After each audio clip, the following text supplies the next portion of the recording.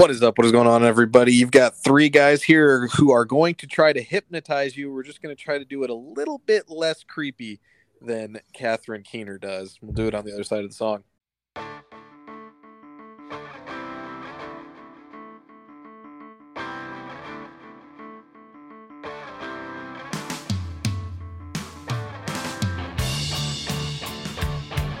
Welcome back, everyone, to another new episode of The Threequel. As always, I'm one of your three co-hosts, Ethan Klein. Here with me, Mike Duranick and Brad Miller. Gentlemen, how are we doing this evening?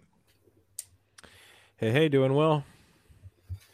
Ethan, I'm glad that we were able to get Brad back this week after a suspension last week. While it was well earned, Brad, I think we're all in agreement now, and you promised not to do it again. It just wasn't the same discussing a movie with only Ethan and I. So I'm glad to have Brad back. Get the bleeps ready for my response here, Ethan, because I have some aggressive words to say towards that.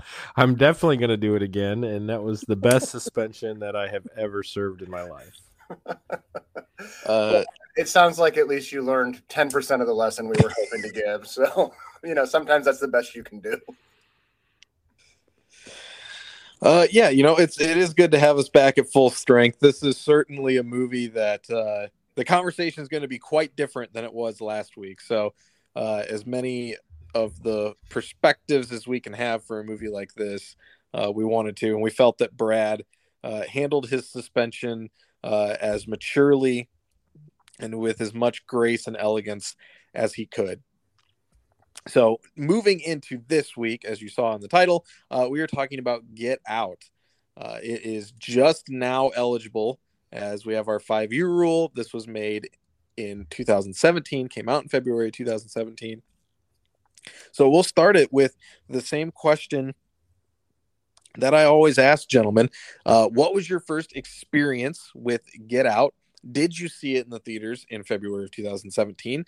Did you catch it a little bit later on a streaming service or a rental? And what did you bring into this rewatch of Get Out? I did not see it in the theater. My first watch, like one of our other recent movies, was with you in my home. I don't remember the year, so I'm not sure how long after it was in theaters that we watched it, but definitely streamed it with you, or maybe it was a DVD. I don't know, but watched it here with you, and I loved it the first time, and I believe this is only the second time that I've watched it beginning to end. So great film, and it definitely held up over the last 5 years. So I was very excited to see this, as I had heard about it and tried to stay away from what the hook was, because 5 years ago definitely was not in the midst of going to the movies regularly. So I missed this when it was in theater, but I believe it was released on HBO, and so I was eagerly awaiting its release on HBO, and I definitely it lined up with one of my times that I needed to take a little vacation time and do nothing from home, and so I watched it while I was home from work on a vacation day, and was so blown away by it that I immediately had to start trying to figure out how I was going to get my wife to watch it. Now, Jenny does not do scary movies, so the first thing I had to do was say, well, it's a suspense thriller. It's not a horror movie. And after much negotiation and convincing her that really she wanted to see this just from a standpoint of the social commentary and how powerful that was, she relented and agreed to watch it during the middle of the day. And so we made a plan to do that.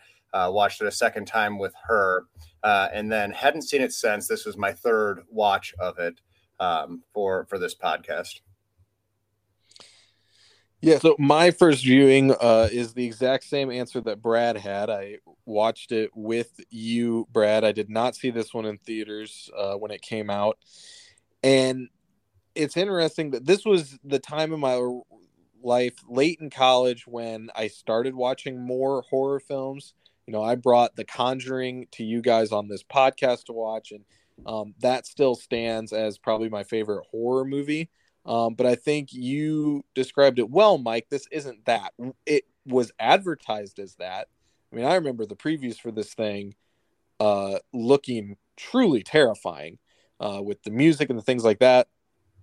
This is not a jump scare, terrify you because of throwing things on the screen. It's like you said, it's a suspense thriller. It gets labeled in the horror genre, but it is something more than that. And I think that has been what has made this stand the test of time. For me, when I've gone back to it, I think this is probably my fourth time watching it. And the true terror is the buildup and the suspense, and then the payoff that he gives us. That being Jordan Peele with the execution of the film. So we can get into it on the screen, behind the camera. We'll start on the screen. This movie's led by, and I know I'm not going to get this right, but I'm going to go for it anyway, Daniel Kaluuya is how I've heard it pronounced, and that's what I'm going to go with. This is the movie that put him on the map for me.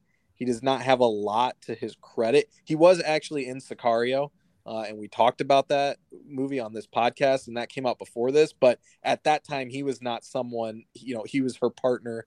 He was in it, did fine, didn't stand out. This is, of course, the first major leading role. He was in Black Panther. He was in a movie called Widows that I enjoyed.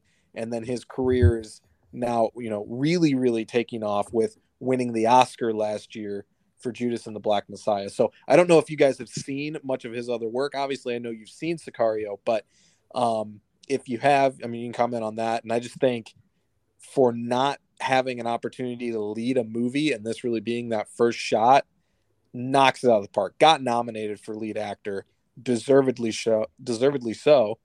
I'm already having trouble speaking on this recording. We'll see if I can turn things around. But I think it's fantastic. And when we do that look, and we can look at that, should he have won? Was it just worth the nomination? But home run for your first leading role, in my opinion. Yeah. What did you say? Who did you say he lost out to in Best Actor? I'm going to pull it up so you can comment. And then okay. So I think that, great performance. I haven't really seen too much of the other stuff that he's been in. I have not seen Black Panther. Kind of looking here, obviously Sicario I've seen. I saw. I thought I saw Date Night there, but he was in a different Date Night. So it says it was a short film. So yeah, outside of this, there's really not much else I've seen him in. But the one that stands out on here that I wanted to see was Queen and Slim. Looked pretty interesting. I have not had a chance to watch that, but I would like to check that out. So, but yeah, if this is the only thing I ever see him in, I would say he's fantastic. Yeah, as you mentioned, Sicario, although as I'm looking at this, his character's name was Reggie Wayne. Not sure how I missed that. There was a whole bunch of Colts and fantasy football references that we missed on that podcast. I also saw him, obviously, in Black Panther. I have seen that. And so this is one of three that I've seen him in.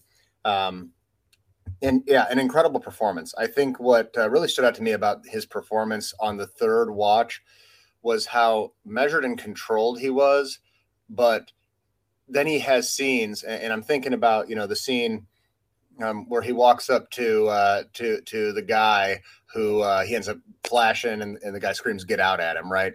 Yeah. Just how he quickly shifts in how he is presenting himself in that moment.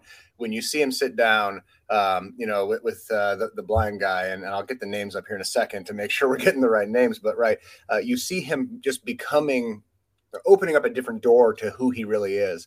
And that shows just the control with which he is carrying himself 95% of the time on the screen, which gives so much to the performance. I think it really, it portrays, it conveys to me the eggshells that his character feels like he is walking on before he even begins to understand or realize the situation that he's really in, right? He is walking on eggshells, hoping for the best in this situation and thinking it's just a weekend away with his girlfriend's parents, and he's already on those eggshells. And so I think just the nuance he plays in this character is phenomenal. I'm sure you've got it up now. I can't wait to hear who he lost to. I'm sure I'm not going to be able to believe it, because it's hard to imagine that somebody had a better performance than this. Well, before I think just to piggyback off of that, I think even I, the first time I watched this, didn't appreciate his performance to the fullest extent. And what I've seen on the rewatches is just how real his character feels. Mm-hmm. You know, I didn't have an appreciation at that time for like meeting a significant other's entire family in one shot or things like that. And like, because the first time you watch it, you're like, what's the twist? Where's that? You're focused on that and you don't see all, like you said, the little nuances. He is just a real guy. And then all the extra stuff starts happening and those layers come out. So I think that's great. He lost to Gary Oldman playing Winston Churchill in Darkest Hour. You know, we've mentioned before on the show, actors winning awards for an entire career. It's a great performance, but this is kind of going back to the battle we talked about with Bradley Cooper losing out to Rami Malek. You know, there are videos. There is so much that you can pull from Winston Churchill. It's an impersonation versus someone like Daniel Kaluuya giving a performance that is just something he's creating, working with Jordan Peele and the original material. So it's that battle that comes up a lot, especially in the Oscars. And it's funny that, you know, Kaluuya ends up winning his Academy Award for playing a real life person in a slight biopic. Well, I think that the Academy proves time and again that if they think that something's close, they appreciate the portrayal of a historical character, right? Yeah. But at the same time, I think where they get that so wrong, and we often pick our battles with the Academy on this podcast, and I'm sure that they're torn up about it as they listen. Where they get that wrong is which of those two performances are we even talking about 5 years after they came out? Yep. And if you go forward 20 years from now, I think this is a performance that will withstand that test of time and potentially could even be looked back at as an iconic performance from this entire era. Not to, say that Oldman's performance isn't great. I haven't seen the movie. He is a very accomplished actor at playing an iconic real life person, right? In Churchill, I'm sure it was great. But to me, this is a degree of difficulty more difficult. Yeah, 100%. And so much of Oldman's performance is based on like the makeup too. Like he looks exactly like Churchill, so he embodies Churchill in that way. And it's different. The funny thing is, looking back on this year, I don't know what the bigger crime is: Kaluuya losing to Oldman, or Jordan Peele and this movie losing to Guillermo del Toro and The Shape of Water. Because again, what are we talking about 5 years later? Are we talking about the movie where the girl has sex with a fish man? Or are we talking about a movie that actually had an impact on the world and culture? Like, 12 Years a Slave won, and it won that year because it was this impactful movie about that time in our country's history. And it was this no holds barred look at slavery, right? And like, if you've seen that movie, I don't know if you guys have, like, that there are so many scenes of that movie that are burned in my mind that I never want to see again because they're so intense. Get Out accomplishes that task of waking people up to something, but it does it in a way that is rewatchable. It does it in a way that is palatable to the masses. Not to knock 12 Years a Slave. It's a fantastic movie. It told a story that needed to be told and should have been told. But if you're talking about a piece of art that is accomplishing a goal to the most amount of people that it can, the fact that Get Out didn't win Best Picture is baffling when you're comparing it to a deaf woman having sex with a fish man. Like, it's ridiculous. That to me is almost the bigger crime than Kaluuya not winning Best Actor. I'm nodding because I have not seen Deaf Woman Fishman movie that you describe. It does not seem like, from what I've seen of it, preview wise, it does not seem like something that I want to watch. So I'm just going to say that this would have gotten my vote for sure. Of all the movies that I have been excited to, this is definitely one of them that's on that short list. Yeah, and for me, Ethan, you said you don't know which one is the bigger crime. Having not seen The Shape of Water or Darkest Hour, I can't say for certain, but I can say that if on this podcast you said, well, guys, it's a coin toss, should we watch Darkest Hour. I'm getting that name right? That's is that Yep. the one that Oldman was in? Okay, Yep. and then we can watch Darkest Hour or Shape of Water. I would absolutely say Darkest Hour, please sign me up for that. And so just that natural impulse tells me that the bigger crime is that this didn't win Best Picture. It didn't win, for Peele the awards. But I mean, I think, as I recall, we had this discussion on our prior podcast a number of years back about how this was robbed. Yep. And the years that have gone by have only made that more evident, in my opinion. Yeah. I mean, we'll get into what should have been the battle for first and second place this year at some point later this year, because something that is also now eligible, 3 Billboards Outside Ebbing, Missouri. Like, this was just a year where the Academy just said, nope, we're going to go get hammered, pick names out of a hat. That'll be the winner. At least Jordan Peele got his due credit. But I don't want to get too far ahead of myself. We're not behind the camera yet. We're still on screen. We haven't talked about anybody else. As we go through the next, most important piece, second billing, is Allison Williams as Rose, his girlfriend, who is truly, I mean, she's got to be the biggest psychopath on the screen, right? Like, she is the one. The other ones, like, they're faking it for a weekend. She's the one, right, going out and picking and choosing these people and bringing them back and all stuff. And her performance in this, if we're talking about snubs, she deserved credit for those scenes when she's on the phone with Rod, the change near the end when she's like fumbling for the keys, all that, like how quickly she turns on a dime from concerned girlfriend to crying to just batshit crazy to surgical with the way that she goes about this is just a process for her.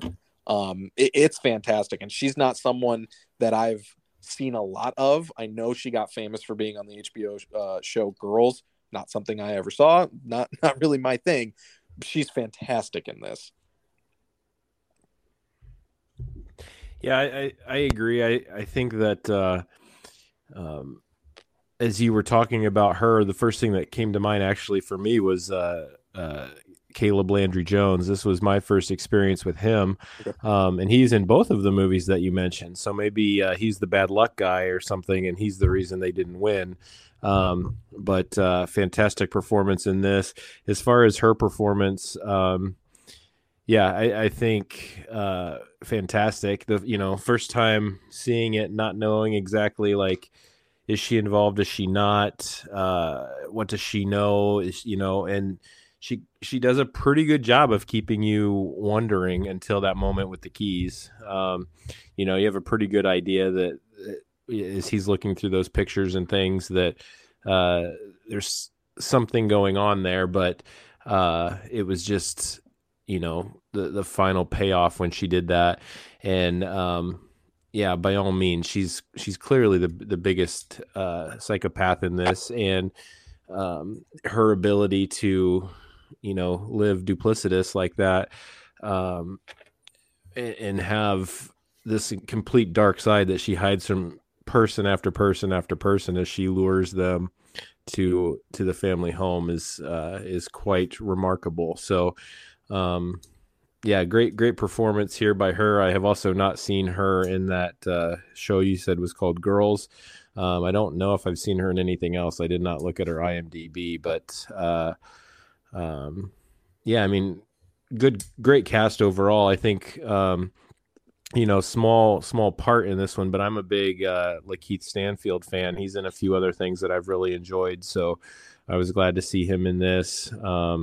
Obviously, Bradley Whitford and Catherine Keener always kill it in their performances. So, we'll get to one of the stars of the show, I'm sure, later as we talk in Rod. What's his name? Lil Rel, I think is how you say that. Howery.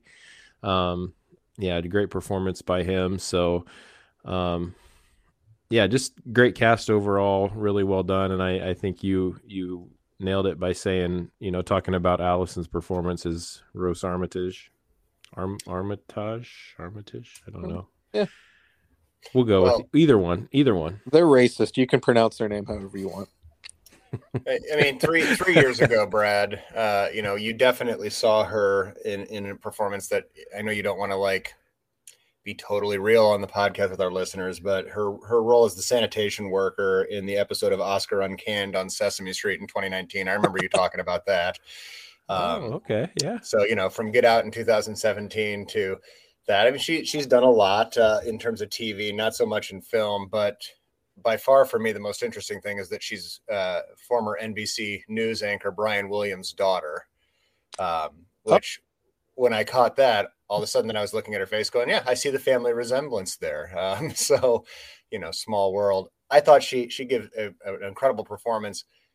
And, watching a movie like this the second time, the third time, you pick up on all kinds of little things, but you know where the hook is coming. But I do remember the first time watching this feeling like, okay, she's got to be in on it, but she can't be in on it. And just her ability to, through some of those key scenes up until the keys, keep you like guessing and doubting yourself. I think a pretty impressive performance. Well, yeah, that scene, because you see the pictures, so you know that she's lying, but her performance is so, baby, I can't find the key. I don't know where, don't you have the key? I don't know where the keys are. I got like, you still believe like, well, like, I don't know, maybe, did I even see those pictures right? Maybe I saw something wrong. Maybe I should go back. I don't know what I saw. Like, because she's so convincing, even though the twist has already been given away, she pulls it through for another 30 seconds. Yeah. Just perfect. I mean, I would argue that it's not given away there. Like it definitely, and I think you point to it, her performance makes you doubt it because there's still that little thing in your mind is like, okay, so she knows all these people. Okay, so she's had relationships with them and clearly like something goes wrong in these relationships, but that doesn't necessarily mean that she was in on the family business. Like maybe she was just an unfortunate piece of the puzzle, I guess you would say. But like that was the first time with the keys that you understand that she's an active participant in these crimes that are taking place, these horrific things that are being done to these people. And so I think while this obviously the second time I watched it, you know exactly what you're seeing. That first time though, I remember not fully being 100% on board with her involvement and her willingness to be involved until the key scene, which is why I think that's such a remarkable moment in this film. Well, I think also with it coming right on the heels of the scene down by the lake, right? Mm-hmm. And I mean, anyone who has been in a relationship that, well, really in a serious relationship, right? You've had that moment. And if you've been in one that failed, that moment where you're sitting there, all the cards are on the table, all the emotions out there. And it's that like, this is probably going to end, right? And the way that, she strings it out, and then she turns it into, you know what? Nope, let's leave. I'm with you. It makes you want to believe that in spite of all of this, she's just an unwilling participant or a pawn in whatever's going on. And again, just a credit to her performance that she is able to play that so convincingly that even when they're giving you the evidence right in front of you, you're just like, no, that can't be. Right. Yeah, that's just a huge credit to her. So, Brad, you mentioned a few other names. Lakeith Stanfield, the crazy thing is like of anyone in this movie, his star has been the one that's been attached to a rocket ship after this thing came out. He's been in a ton more stuff than even Kaluuya has. He starred alongside him in Judas and the Black Messiah, which I know both of your guys' taste in movies. Obviously, I get to know it, more and more as we do this podcast. But a movie that I think both of you would love. It was one of, if not my favorite from last year. And then he was in a Netflix Western, The Harder They Fall, which again, I thought was fantastic. It was a really, really interesting take on Westerns and on like African Americans' role in Westerns as well. So he's been fantastic. Not a ton in this movie, but enough to clearly leave a mark. Brad, you did mention Lil Rel Howery, who's probably the MVP of the whole movie, right? Like, I mean, he has to be one of the greatest comic reliefs in a horror movie ever, if not the greatest. He's just fantastic. Stephen Root popping up, and I think that's kind of the key here. Like, we were talking before we started recording how like I always think of Bradley Whitford as the guy from The West Wing, you know, fun, loving, humorous, whatever. And in this, he's the dorky dad until he's, you know, not. Stephen Root is, you know, we all know Stephen Root from Office Space and Dodgeball, and he's this blind guy that he's actually like the one that's not racist, right? He's willing to have a conversation with him about art and just talk to him. And then you see where he's going. Like, they do such a good job of just changing the dynamic of what you expect from all of these people on screen. And I think that that's one of, if not the best things that this movie does consistently. Yeah, as you were going through Stanfield's filmography there, I think we need to mention Atlanta. I don't know if you guys have seen that show or not, but it is a fantastic TV show. Probably one of the best ever made. Unfortunately, it's just, you know, there's so few episodes and it's been so hit or miss on when it comes out that a lot of people have missed it. But fantastic show that he's a part of. So if, you know, listeners or you guys, if you haven't seen Atlanta, definitely check it out. Yeah, I didn't mention Stephen Root earlier because, you know, he kind of is what he is. He's going to have roles in these films that you remember him for, but he's never going to carry the film himself. I shouldn't say never. He's probably been the lead in some movies that I've seen, but definitely just a bit actor there, getting small parts in films. So, but yeah, like I said, this was cast very well. Even the you know, the grandfather who started the whole thing with his young family there, I forget his name, but you know, he's an actor that is pretty famous too. But you know, Catherine Keener, I think, is definitely underrated. I can't remember if she was mentioned when we did the female actress episode on our other podcast, but if she wasn't, she definitely should have been, because she's great in a lot of the things that she's in. I was trying to think of her you know, superpower. It was funny how he beats up the brother. He beats up Landry Jones there, and he kills Bradley Whitford with the antlers, and then he runs upstairs and just has to knock a teacup out of her hand to basically render her ineffective. It was kind of funny, like, you know, that's her superpower, this little teacup. So he slaps it out of her hand, and it's like, oh, okay, well, she can't do anything now. So I thought that was a unintentionally humorous part in his escape there, where he just kind of slapped that out of her hand. But yeah, she was definitely great in this movie too. So I'm sure we'll talk more about her and some of the scenes that we talk about later. So yeah, I guess kind of rambling here, so rein me in and let me know where we're taking this next. Well, I mean, I think we'll talk Jordan Peele next. You know, I mean, he had such a long career in the sketch comedy thing with Key and Peele, and I watched that a lot in my high school days, and that is what it's hilarious. You know, he comes out as he's going to write and direct a horror movie. What? And then he does this, and then we get Us. And for me, I mean, just broad strokes here, he's 1 for 2, right? Like, after Get Out, it was anything this guy's name is on, I am there, opening night, sign me up, get it to me as fast as you can.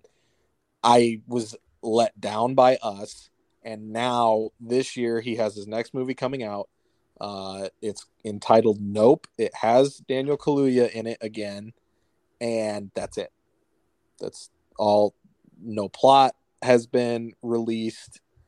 A couple other actors are in it. Stephen Yeun from The Walking Dead is going to be in it, but they've released nothing else. So I'm excited, but he's on the edge of, if I'm then disappointed by Nope, he's 1 for 3 in my opinion, and I'm not as much on board. But this, for a debut, why am I talking weird tonight? A debut. a debut. A debut of writing and directing. Fantastic. I mean, I don't have a false note to say about Get Out. Well, you said 1 for 2. I think he's definitely 2 for 3. Keanu, you got to give him props for his writing on Keanu. That's a underrated, silly film. But I thought that was pretty great. I don't know if I was let down by Us or not. Like, I remember leaving the theater, um, thinking like, okay, that's not quite what I expected. But then I spent about 30 minutes dissecting it with the guy I watched it with, and it was like, okay, that was better than what I thought. I think the thing that was disappointing for me with Us is that almost everything in that represented something else. So this movie could be basically whatever you wanted it to be and whatever you wanted those things to represent. And I think never getting the clear answer in the film, he never comes and says, okay, this is exactly what you're watching here. I think that's the difficult part for me is, 10 different people could watch that and walk away with 10 different synopsises of what they just saw. So to me, sometimes that's frustrating. I wish he would have wrapped it up a little better, put a bow on it just a little better, so there's more of a consensus idea of what the story was about. But that's probably what he's going for, is like the idea of what his art was representing could be whatever you want it to be or mean what you need it to mean in your life at that point. So yeah, it's a difficult thing when you don't really fully understand or comprehend exactly what Jordan Peele's brain was trying to tell you in that film. So that was my biggest issue with Us. Yeah, I'm going to continue the move in the opposite direction of you, Ethan. And I'll say, actually, I really rather enjoyed Us. I do agree, Brad, with the point that you made, which is, I think what it was lacking that this had was a very nice interlude where he is the lead character is strapped to a chair and a video plays to explain everything that's happening. And then any questions you have about why is this happening this way, what's really going on, it all connects, and you're like, oh, you can start to very quickly piece together. Oh, okay, so like that's the grandfather, that's the grandmother. This all makes sense now, right? And Us didn't have an interlude where it just laid it all out. But again, I think that that's something that I appreciated about it, because it made you think about it from a couple of different perspectives and left it open to interpretation. I don't, by any stretch of the imagination, think it is as good of a movie as this. And I think that in that sense, it was a letdown, because I was really hoping that it was going to knock it out of the park. And I remember discussing with you guys my hopes that it would knock it out of the park and just win the Academy Award to right the wrong of this one not being there. And it was not on that level, but I enjoyed it. And I've never seen this, so it could be absolutely terrible. But I did read an interesting article about the 2021 remake of Candyman that he was a writer on, that indicated that it was a pretty well done movie with a lot of thought put into it. And so, I don't know. But again, I think that in any of these spins, he's going for something, right? He's going for social commentary and the ability to analyze society, the ability to think about the world that we live in from a different perspective. And sometimes when you go that route, you're gonna hit a home run, and other times you're gonna swing and miss. And if I had to guess, as long as he stays true to that, that's what the rest of his career is going to be like. There's going to be some great hits and some that are going to land and make people go, well, that's not as great. Yeah, so it's interesting that you brought up Candyman, because I think just the best thing I can say about Get Out is, in my opinion, of everything I've seen, it accomplishes social commentary on this subject greater than any movie I've ever seen. Right? Like, to me, like a movie, because of the like 12 Years a Slave is not social commentary. It's a true story about terrible things, right? Like, this is telling a fresh, original story in a way to talk about racism and inequality and things like that. Whereas something like Candyman, which is where I think a lot of movies end up going, like, they do this twist in the new Candyman. Sorry for spoiling it for anyone, but it's really not that great anyway. Basically, like, police brutality and police racism is what led to Candyman. Like, that's what they allude to. And then by the end of it, it's the final scene is a bunch of white cops shooting the main black guy and then intimidating his girlfriend so that we can watch Candyman kill 6 more people and cheer him on, because we get it, right? Like, white cops beat up black people and they're racist. All right, cool. Like, this puts so much more effort, requires you to do some mental gymnastics to see where we're going, and still comments on these issues in society. And that's why I go back. That's why this movie has lasted the 5 years. That's why I think this movie will last 20 years, is because there's an obvious message that it's telling you, but there's also a lot of underlying messages that you have to go back and see on the repeat viewings. And I like that mix. And that's why this one is head and shoulders above something like Us, something like Candyman, any of that kind of stuff in terms of modern horror. Rotten Tomatoes game. Mike, did you win or did I win last week? That's how great I am at this. I don't even remember which one of us. I know we played against. I am confident actually you won, because whatever number I went with, you went one above, and I think you hit it directly on the head. All right, fantastic. So Brett, I will go first, and you can try to snipe me one way or the other. This is challenging because how high do I go to actually make it tough for Brad? And I'm just going to go right in the middle and see where he ends up. I'm going to say 95%. Wow. So, and Brad, you can, when I meant middle between 90 and 100. I was not going to guess 50% for Get Out. But I was smart enough to realize when you said 95 and you said middle that you meant between 90 and 100. But I do appreciate the clarification, because, you know, I'm not always the smartest or the sharpest pencil in the box, or the whatever analogy you want to use there. So, but yes, last time I checked, I believe 95 is in the middle of those two. It is.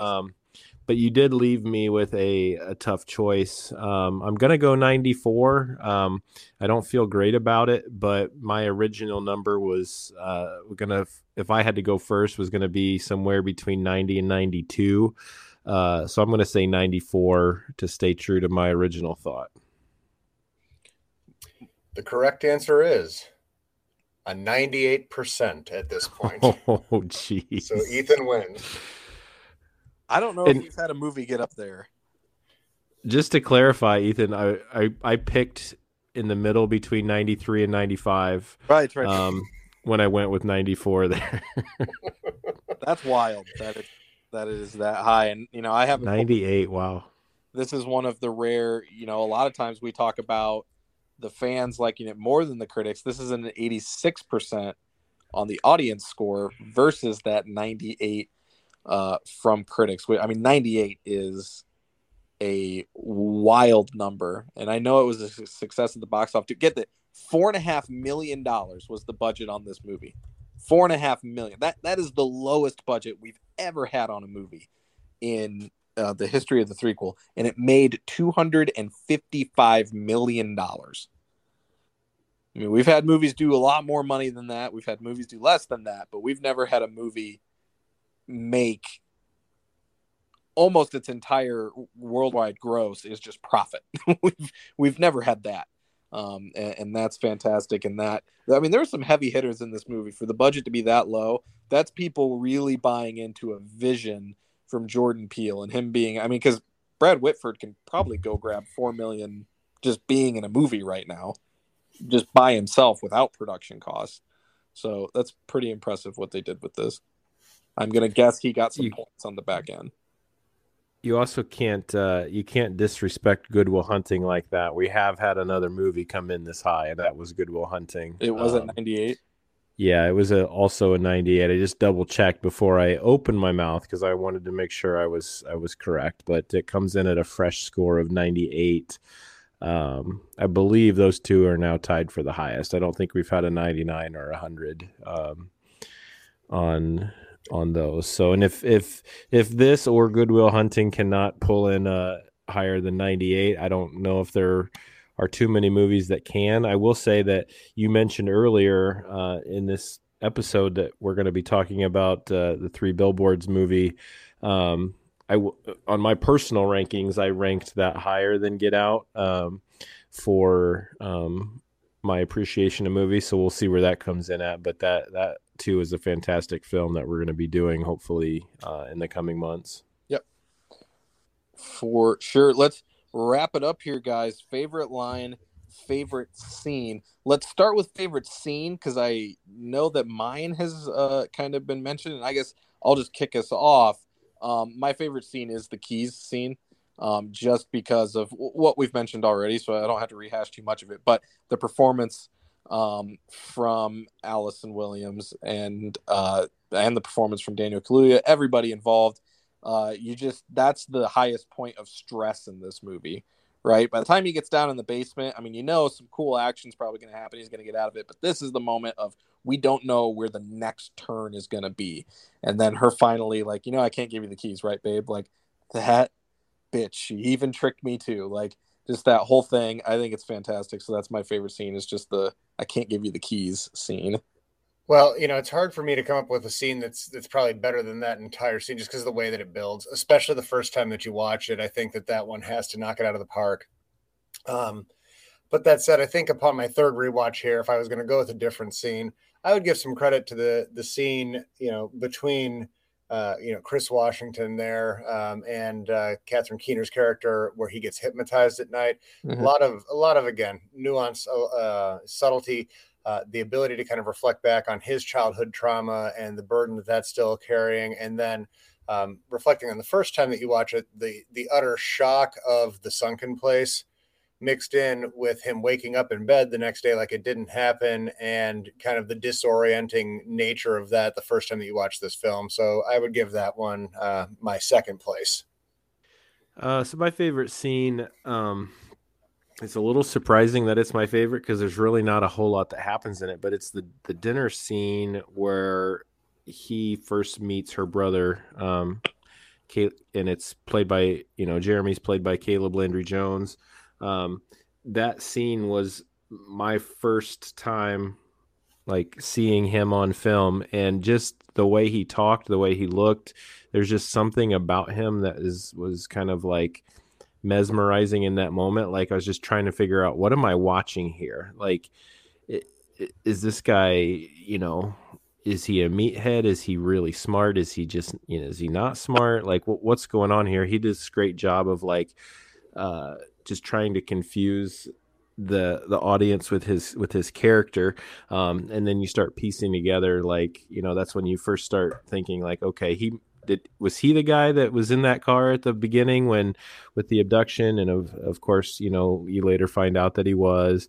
And he also has this really weird young Brad Pitt thing going on, where I'm trying to figure out, like, is this Brad Pitt's kid or something? Like, because he looked a lot like and talked a lot like Brad Pitt back in, like, the California, California days, that sort of thing. So yeah, just that whole dinner scene where you're starting to kind of figure out how messed up this family is, and they're, kind of sizing up Chris and trying to decide, just kind of how, like, what some of his abilities are. Is he a fighter? That sort of thing. So, yeah, just a very entertaining scene to me, even though not a whole lot happens in that scene. Great choices, guys. Let's wrap it up with favorite line. Let you guys take the reins on this one. Favorite line from Get Out. Go ahead, Mike. Kick us off. All right. Well, this is a tough one for me to come up with a favorite line, but I did find a piece of dialogue that I particularly liked for the way that it culminated in the way that Dean Armitage, right, delivers it, that character. And so it's when they're standing in the hallways, he's touring around the house, and they're looking at the pictures. And he says, "You're going to love this. My dad's claim to fame. He was beat by Jesse Owens in the qualifying round for the Berlin Olympics." And they talk about, yeah, that's the one with Hitler. Yep. Hitler, what a moment. I mean, Hitler's up there with all this Aryan race bullshit, and this black dude comes along and proves him wrong in front of the entire world. Amazing. And then, Chris Washington says, "Man, tough break for your dad, though." And just, yeah, he almost got over it. There's just the way he delivers that line that, the first time you're watching it, you're like, should that be something that kind of like casts a dark cloud over this or not? And then upon rewatch, you're like, yep, there you go. So that's dialogue stood out to me this time. Yeah, for me, it's two scenes. I'll just briefly mention the first one, and that's where Rod is at the police station recanting his story of why there's something going on and that they need to be looking for his friend. But the last one, the one I'm going to pick is towards the end there where he says, it's this really rough scene. He gets his friend in the car and he's like, I mean, I told you not to go in that house. And then Chris says, how'd you find me? And he goes, I'm TS motherfucking A. We handle shit. That's what we do. Consider this situation fucking handled. And yeah, it's just hilarious. And I know that was an alternate ending. And probably at this point, the better one to go with. But I think delivering that line and having that part at the end was just the right kind of comedic relief. And I'm glad that Jordan Peele went that way with it. So my favorite line is from Rod. It's a different scene than what Brad said, but it's when Rose calls him and she's, acting like she's concerned and trying to get some information out of him. And he, goes to record her because he thinks he's got it all figured out. And then she switches it and starts saying that he's attracted to her and all this stuff. And when she hangs up, just his reaction of like that, she's a genius. Like, just, I think that's the funniest line in the whole movie to me. The fact, because he's pissed, but like he's the only one that has seen this entire thing for what it was. And then in that moment, he thinks that she's insane, which she is, but also she's a damn genius because she knew I was recording her, and all she did was just make me an accomplice. And so that to me was the funniest line in the movie. It was my favorite. Rod's my favorite character in the movie. Said he's the MVP, and I stand by that. But yeah, so that wraps that up, guys. That's our conversation about Get Out. We hope that you enjoyed that. We were all looking forward to this. This was Head and Shoulders, the group pick for the month of February. So that will take care of that. Next week, we're doing Mike's pick for the month of February. Big shift from one week to the next. We're getting into the sports comedy realm once again with Happy Gilmore, the classic Adam Sandler golf comedy. So we'll do that a little lighthearted, and then we'll have quite a gear shift again to finish out February. We'll talk about that in a couple of weeks. That's then. This was Get Out. And other than that, guys, for Mike, for Brad, I'm Ethan, and we'll see you next time.